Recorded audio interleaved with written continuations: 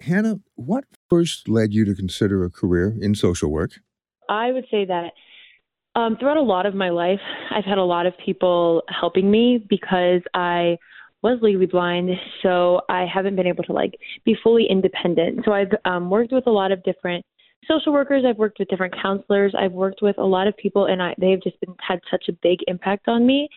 And I think my inability to sometimes do things independently just made me want to help others do things independently because I know I couldn't do it all the time. And I know finding that independence is so important for people. And so I really like the idea of social work because I love helping people and I love just working with people and helping them get to a better spot than the one they're in and just getting them the care that they need.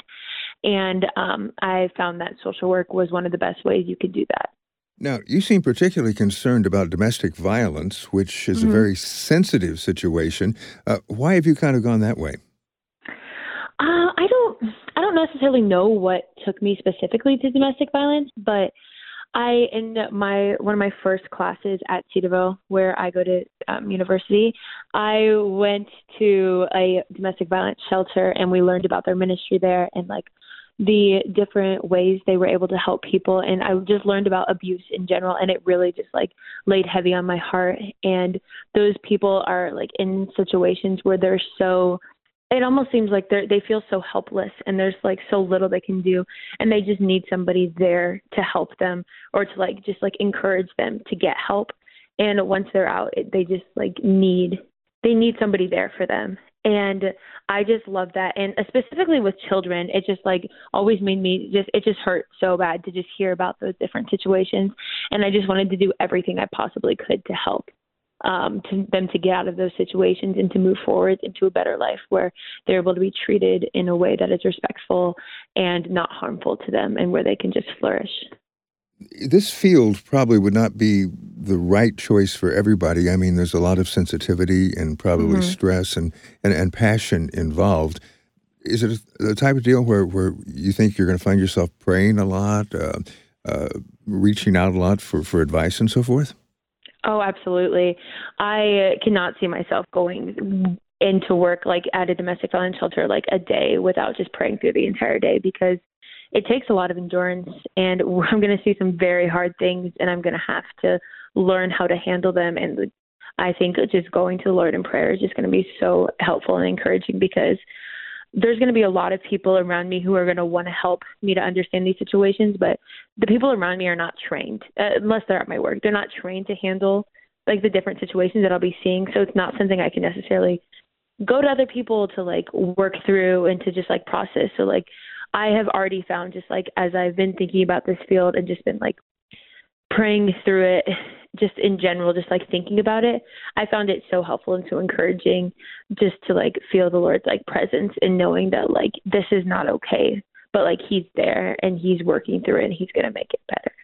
I know that some police departments now are co-working with people who are mental health experts or social hmm experts, responding to 911 calls where perhaps a person is behaving erratically or perhaps hmm violently and so forth.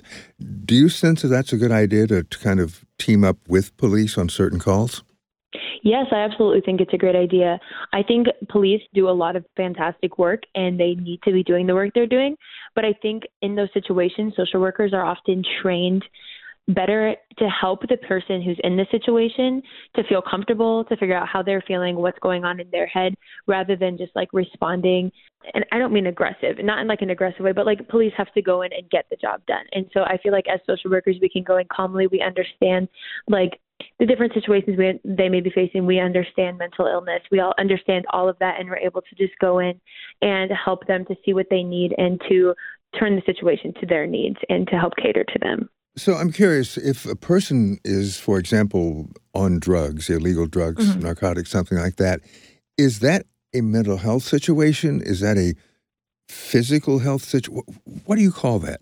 Just when they are on drugs? If they're violent, something on that line, is that actually mental health per se, or is that more of a right now they're in that situation? Um, it depends. Addiction is definitely both mental and physical, but sometimes in those situations, it is more physical in that sense. Um, but like a lot of things are happening mentally that people aren't aware of. So like just helping to like knowing how that people react to drugs in certain ways and being able to like figure out how to like calm them down or like know what they need in those situations is really helpful. I'm gonna admit have very little expertise when it comes to that, so I can't give a very authoritative statement Well, on that. But you made more sense correct. of it than I did with my question, so that's good. Now, you mentioned that you're legally blind. Yes. Can you tell us what that means exactly and what your situation is, if it's not too personal? No, that's totally fine. So I have Stargardt's. It's a juvenile form of macular degeneration. So basically, to the best ability that I can understand it, there's a problem with my retina, and they seem to be somewhat deteriorating, specifically in my central vision. So I have a blind spot in my central vision.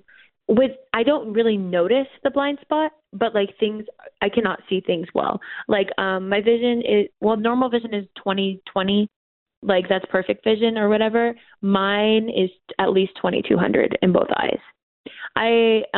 So I am legally blind, and so while my central vision is like lacking because my retina are deteriorating, my peripheral vision is better. So like often I can see better out of like the sides of my eyes. So my eyes kind of flick back and forth to like figure out like which side of my eye they can see better out of. While I have a blind spot in my central vision, I don't always see it. Like it's not just like a big black area. It's just like I don't see the things that are in that blind spot until my eyes. No, go ahead, please. So this just like makes things like difficult. Like I currently can't drive because I like wouldn't be able to pass the like test, like the road test. I can't like read font in normal books. I can't like see the television like unless it's like really close to me. Faces are hard for me to see from far away. Especially like facial features like eyes. Like I kind of just see them as like black dots almost. Like it's not like as kind of scary that as it sounds, but like it's just like a shadow of something until I get close to a person, which means I need to like recognize people. I often like use a person's hair or their clothing or their voice to recognize them. I have to rely on sound a lot more than I do my vision. So you've not let this hold you back. No, I don't see the point in letting it hold me back. I was diagnosed when I was 9, and I'm now 20, going to be 21 later this year. And it's not debilitating. Like I can still live my life. It takes adjustment, and I've lived over half my life with it. So it just is normal. And so I don't see why it needs to hold me back when I can just use it and what I've learned from it to help others and to just be a person, like the best person that I can be, and to like just do that. Honestly, a lot of people don't even realize I'm legally blind because I have learned to handle it so well. Like it's not until those moments when I have to ask them for help, or when they're confused as to why I'm looking at my phone so closely to my face, or like when I can't look at them straight in the face because my central vision flicks back and forth through my peripheral vision. Like I don't see the point in letting it hold me back, because like that just wouldn't be living the best life that I could live. I admire that, and I will say that I have something called Fuchs corneal dystrophy, which is genetic, where the cornea starts misbehaving, and I'm taking eye drops, and you know there is hope eventually, like through a cornea transplant. In your situation, is there anything coming down the pike medically or technically that might be able to help? There is nothing at this moment. I know some of my eye doctors have told me about some genetic therapies that are in the works, that it could possibly help someday, but it's really hard to replace retina, and that's not something you can do. So they're working on some different genetic therapies that can at least from my understanding, I don't honestly have a lot of knowledge about it, but they're working on some different genetic therapies that can help to like slow down the process of its deterioration. But I don't know if they're going to ever find anything that fixes it. Talking to you here, I mean, you are a super encourager, just the way you talk and your voice quality, and you're enthusiastic. And I suspect that, once you get into your chosen career field that, you're going to go for it. You're going to be compassionate. And I imagine you're going to keep, learning and studying and so forth. Speaking of studying, that brings me to the point of Cedarville University. Yes. What kind of a role have they played in your hopes and your dreams and your career? They played a fantastic role. I came into I have grown up near Cedarville. I actually live in town where it is.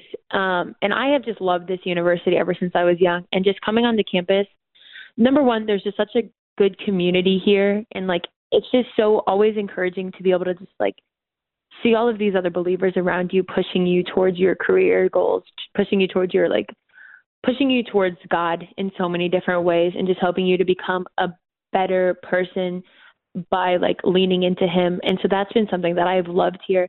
And the professors, specifically the social work professors, have always been so encouraging.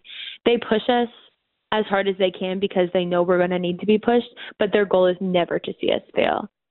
And that's been so encouraging. They have pushed us to look for the things that we are passionate about, and they've helped us find the things we're passionate about, and they've taught us how to work in those situations, and they teach us how to handle burnout. And they have just been so helpful. And my classmates, they're always so encouraging. Social work specifically, it's a very hard career path. And it's just been so nice to be able to look at this school who respects social workers, and the professors who want to see us thrive, and who have lived the career and know exactly what needs to be done, and who are just so passionate about Christ too, that they're able to push us towards Him more as they lead us to become better in this field. I could not have asked for a better place to study and to get to grow closer to Christ, but also to just learn more about social work and to get nearer to understanding the profession better. So would the school help with job placement as the time rolls around? Yeah, they can help with that. They are in contact with a lot of different organizations, and the career services often sends out emails oh, this organization is looking for this job, and they are very helpful when it comes to job placement, and they have a lot of good connections that they can get us involved in. And as social work majors, we have to do junior and senior field experience. So it's basically an internship. And our department has over 100 or 200 different options for us that they have already had contact with, that we can look into and make connections with. And then they allow us to even go farther out into the community, and they prepare us in how to do that and how to continue out into the community and find good jobs. Hannah, I appreciate your sharing with us. Yeah. Thank you so much for letting me share with you.